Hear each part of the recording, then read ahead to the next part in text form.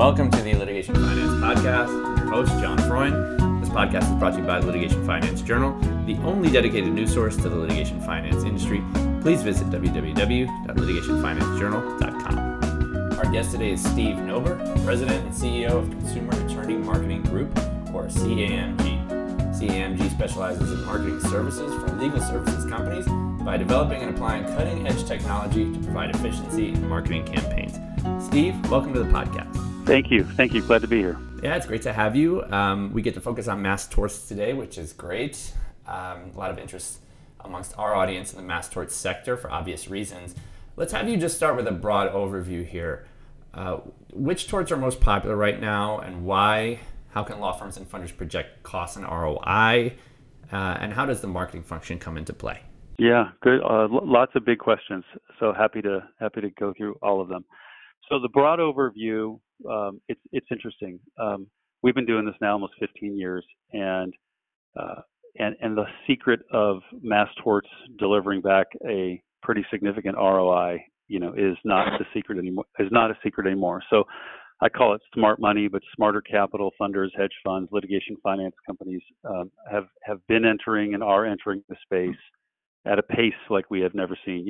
5 or 10 years ago we never saw, and that's because the return on mass torts isn't tied to interest rates or the stock market, and with a diversified portfolio, the returns can be significant. And so we put together a program to help the funders directly just go direct to the best firms in the country, depending on which torts they're interested in. And so the broad overview is, mass torts are an interesting investment. Litigation finance companies, traditionally have gone to originators that then work with what I call a handling firm, or the firms that really are litigating and in leadership, like really handling that particular tort. And the trend now has been these, funding companies going direct, right? And so going direct to the handling firms, sort of removing the originator in the middle who takes a piece of the equity. And that program I can talk a lot more about. You brought up which torts are interesting, and that changes over time. Right now, Camp Lejeune, which I'm sure you're familiar with, has been going on for a little while. There's an article, I think Bloomberg or New York Times came out a month ago and talked about how many billions have already been spent on it. And it was just craziness. Now it's a little more predictable. And so if your listeners are interested in Camp Lejeune, it's actually a really good time to be out acquiring cases, because the costs to get them now are quite predictable. And we know the metrics behind, which are the injuries, what they consider tier 1, tier 2. And so all the details behind a Camp Lejeune campaign are easy for us to share. And the costs, we think they model out right now for the funders, because we do this all the time. So the costs of getting the cases, the percentage of the injuries that are looked at as probably the most valuable, which are the tier 1s, are still over 50% of what we're originating, helping firms get. So Camp Lejeune's one. PFAS, the forever chemical, PFAS is quite interesting. They settled a couple months ago. DuPont, 3M, and a few other defendants settled the water company side for, I think, about $14 billion, which is money that's going to have to go to the water companies all over the country to help change their equipment to filter out these chemicals. The settlement that hasn't happened yet is the personal injury side. That's being negotiated and worked on it. Now we know this, and so the interest in picking up cases of personal injury, and that's mostly cancers and some other injuries for people all over the country that have either lived in contaminated areas and then they've moved. So now I think the contaminations are all over the country. If we as just consumers in our country go take a blood test, the EPA has a level of PFAS that's acceptable, and we would, I think, there's research out that says 90% of us would test higher, which is just terrible. So the PFAS is really interesting, especially because of the timing. And then there's torts like CPAP, which is a breathing device. Phillips is a defendant. Talcum powder is still probably one of the most interesting. The bankruptcy idea just got tossed out again. So Johnson & Johnson, everybody knows there's discussions about settlements, which is why they wanted to go into the bankruptcy. So that one still models out cost effectively. So there's quite a few torts. I'll tell you, it depends. Investors, funds, look at it like if you break them into three categories, right? There's mature, sort of right in the middle and early stage, and that has a lot to do with the settlement time that you can predict, right? Is it going to be 3 years, 4 years, 5 years? Is it going to settle potentially next year? And so we usually break torts out into, these early, mid, or late stage because it's a interesting way to go build up cases depending upon the timing that a fund or an investor would be looking at. So there's a lot of torts. I hope that answers that question, but there's quite a few. There's not dozens, but there's quite a few that I think, can easily fill up a portfolio of diversified torts. Sure, yeah. And you mentioned smart money coming into the sector.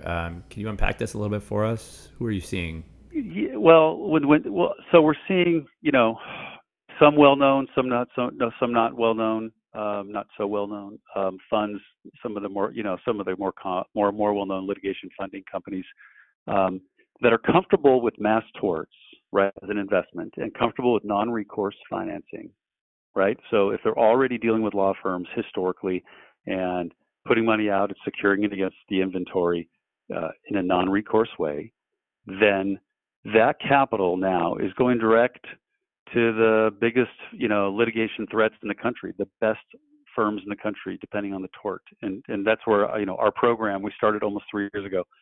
And that's really creating joint ventures where we help originate the cases very safely. When I say that, because ethics and origination are a really big topic lately. And we build after modeling fallout, which I can talk a little more about, but how do you really predict costs? And does that model out, when you look at potential settlement ranges, right? And then you split equity. Does that model out to make sense for the investors, the funds? And right now, most of them do with a pretty high return. And so we build those cases depending on capital spend. It could be $1 million or $5 million or 20 or 30 or 50 a year. It just depends on the fund's appetite and if they want to diversify. And we put those cases, we introduce them so they're partnering with literally the best firms in the country. That direct program has taken like a life of its own and really taken over most of what we do in our company. And so we work closely. They're leveraging the goodwill we have with some of these really, larger, more credible firms that are these big litigation threats. They're the first ones that are taken out, right? If there's a settlement being negotiated, first thing the defendant's going to do, at least historically in the last few years, is try and negotiate and take out the biggest threats for trial and litigations. And so it can't hurt. It's really a smart move to put the cases with the firms that are really involved in the litigation and are litigators. So the smart money, so that's what we mean by smart money. It doesn't mean that when law firms come to us and they want cases, that's not dumb money or not smart money, however you want to look at it. It's just sophisticated money is maybe a better word, and that's really the way the funds operate and hedge funds. It's just a different level. So the modeling we have to do, the metrics we supply, the history of the case, all that, that they'll spend, as you can imagine, a lot of time before that goes to an investment committee to be approved. And then the capital deployment is pretty significant. So that's a big change in our business, for sure. Yeah, and so then what capital structures are you seeing in the mass tort space overall, and which ones would you say work better for litigation funders specifically? Yeah, and that's a big topic. Of course, the Arizona firm and the ABS created has given one easy solution for a firm that's not a law firm, a funding company, inside or outside the U.S. Can work with an Arizona firm, and it takes away a lot of issues or questions about sharing fees with non-lawyers, with non-law, not with a law firm. There's a couple really well-known ethics lawyers that deal with structure and ethics in the funding space, and they're fans, if not an Arizona firm. The most popular structure is the prepaid forward agreement. And so the prepaid forward agreement with some kind of cap on the return, and it can be a pretty lucrative cap, but some kind of cap on the return has made it through the ethics folks and states for quite a while, that's a structure that can work. And so with a prepaid forward agreement, it gives a funding company a chance to increase their stake or their equity, right? So instead of doing a financing deal for 15 or 20% or 25% or whatever interest rate they're going to get, they can actually take an equity position that looks more like a split with the handling firm, more like a 50-50 split, really. But it's got to be contracted in a way that isn't fee sharing. And so there's there's two or three structures that seem to be very common and don't create any issues or stomach aches with the ethics lawyers. And so I'm happy to chat more about that if people want to know. But so the issue today isn't structure; it's really just everything, and then structure becomes just a discussion with the right lawyers to figure out where the funding company's comfort zone is. Yeah, so then maybe what might be an issue, mass torts is kind of viewed as a little bit of a Wild West space. What would you say are the ethical issues that funders need to be aware of when they're investing in this space? That's a hot topic in the plaintiff lawyers conferences. I don't know, I'm going to speak at 30 or 40 conferences a year. And the first topic I always hit on and always touch, go into, depending who we're talking to, different topics around ethics, is the ethics and origination. So Camp Lejeune showed the breakdown of ethics in the marketing space in the legal industry for mass torts. And the problem is, and I don't know if you've seen, I get texts every day that tell me I've qualified for Camp Lejeune and there's, $70,000 or $80,000 or some amount of money waiting for me, which is all, impossible and unethical. There is no settlement yet. There's no amount of money. And the problem is these texts and these messages and this, these sort of, I call them the rogue or Wild West marketers, are going to Congress, right? And so for the first time, Senate is watching, Congress is watching what we're doing, and they're seeing just as much as I'm seeing it every day, they're seeing it every day, and it's creating a real issue as they're negotiating what how this is going to settle, what the fee is going to be for the plaintiff side, and there's a lot of things that are still in the air. And so, and it's not just Camp Lejeune, but Camp Lejeune put a little, a real shiny, spot on our industry, and so. When lawyers or outside funds or litigation finance companies want to use a program like we're describing or get cases, it's really important they understand the firm's origination process, and there's some transparency to how the cases originate, what disclosures were used, what state bar rules are being looked at as it being applied to the campaign, and are they being met? Have they seen the creative? Is there a marketing agreement in place?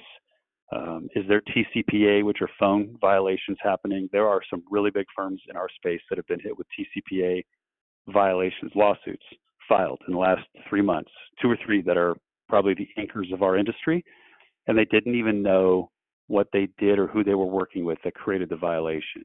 Meaning they had to call their marketing partners and find out if the marketing partners were using other vendors that somewhere down that food chain we're doing, we're practicing non-legal or non-ethical phone, could be outbound dialing, it could be a bunch of things. And so, but the fishnet is, as lawyers, if there's a lawsuit, they're going to go after everybody. And so I've seen more law firms be named in a lawsuit and have no idea what they did than ever before. And so lawyers, plaintiff firms are changing their agreements even to cover more of these violations and indemnifications and who's liable. And we're happy to do that, but than ever before. And so when anyone's going out to do, says, if a fund says I want to go into Camp Lejeune and get, 100 or 1,000 cases, there should be some pause and look at the company they're dealing with. And if the price seems too low and everything seems too good to be true, it probably is. And so I just always like to warn, more of the law firms, but in this case, for this podcast, it's even important for the funds, if they're active now, if they're even working with a law firm now in a much more traditional fashion financing mass torts, there still could be caught in that that fish net. So understanding the marketing vendors and some transparency is just really important. Yeah, so you're known as the mass tort whisperer. Where does that moniker come from? And then how can you help litigation funders who are looking to finance mass torts? Yeah, that's funny play on words, right? But I've been called that for a few years. And I'll tell you why. So I think there's not a question. CAMG, our agency, is probably the largest marketer in the space. We have almost 400 employees. There's 8 divisions. We don't outsource anything. We originate ourselves. Our call centers, our contracting center. We have a medical records business in Pensacola, Florida. So sort of soup to nuts, from origination to getting contracts and fee agreements signed and long form questionnaires and the HIPAA and med record forms signed. All of it we do with our firms. And so it's pretty significant. And our infrastructure, I think it falls very quickly short on who's even close to sort of our size and structure and how we operate, the level of professionalism. So over the years, the firm, larger, more credible firms that are in leadership have worked with us, and so there's a lot of goodwill and a really good relationship with us. So here's what happens, right? So when a new tort comes out, or someone thinks they might be onto a brand new mass tort, or there might be wind of a settlement, or something really positive is happening in a litigation, those are all events.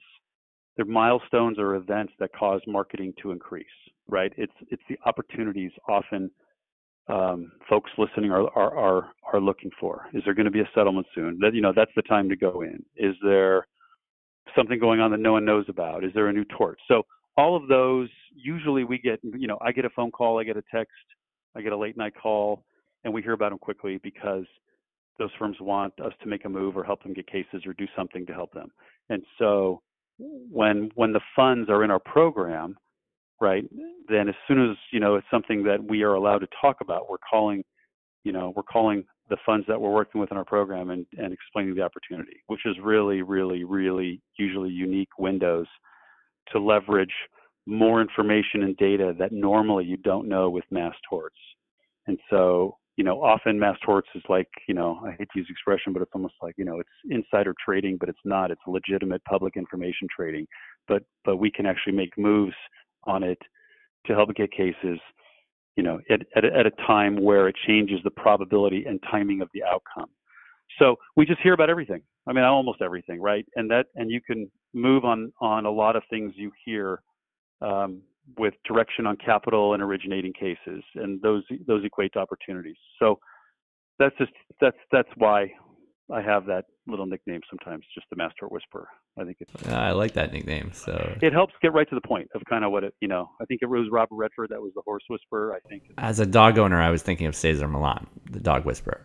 Yeah. You know what? Yeah, there's a horse whisperer, and you're right. He's the dog whisperer. So, I don't know which one came first, but yes, I'll take that one too. But I mean, if you're in the business of looking for investments in mass torts, then obviously, you're hoping to get those calls every once in a while and get some information you can make moves on. Like it's just, it's very helpful. So we're happy to be in that position. Yeah, and so final question is: you've seen there has obviously been an evolution here in terms of the relationship between litigation funding and the mass tort sector. How do you see that evolution progressing in the years ahead? How will the two industries play off each other over the coming years? Yeah, I think it's a great question. I touched on it earlier when we just started. But so part of the changes are, and we're watching it happening. It's like I can see it. It seems like slow motion, but as time goes by, it's really not. And that is more and more, finance fund companies, the listeners to your podcast are going direct, right? They're going direct to originate cases. They're going direct with their capital, and they're going direct to the absolute best firms in the country, and they want more equity in the cases. And so that's not changing. It's, I don't think there's any way to track like enough data points on that to show how fast it's moving, but it's moving very quickly. Like that change is not a small change. It also changes the amount of cases that end up in a litigation. As an example, 3M, which just announced a very big settlement.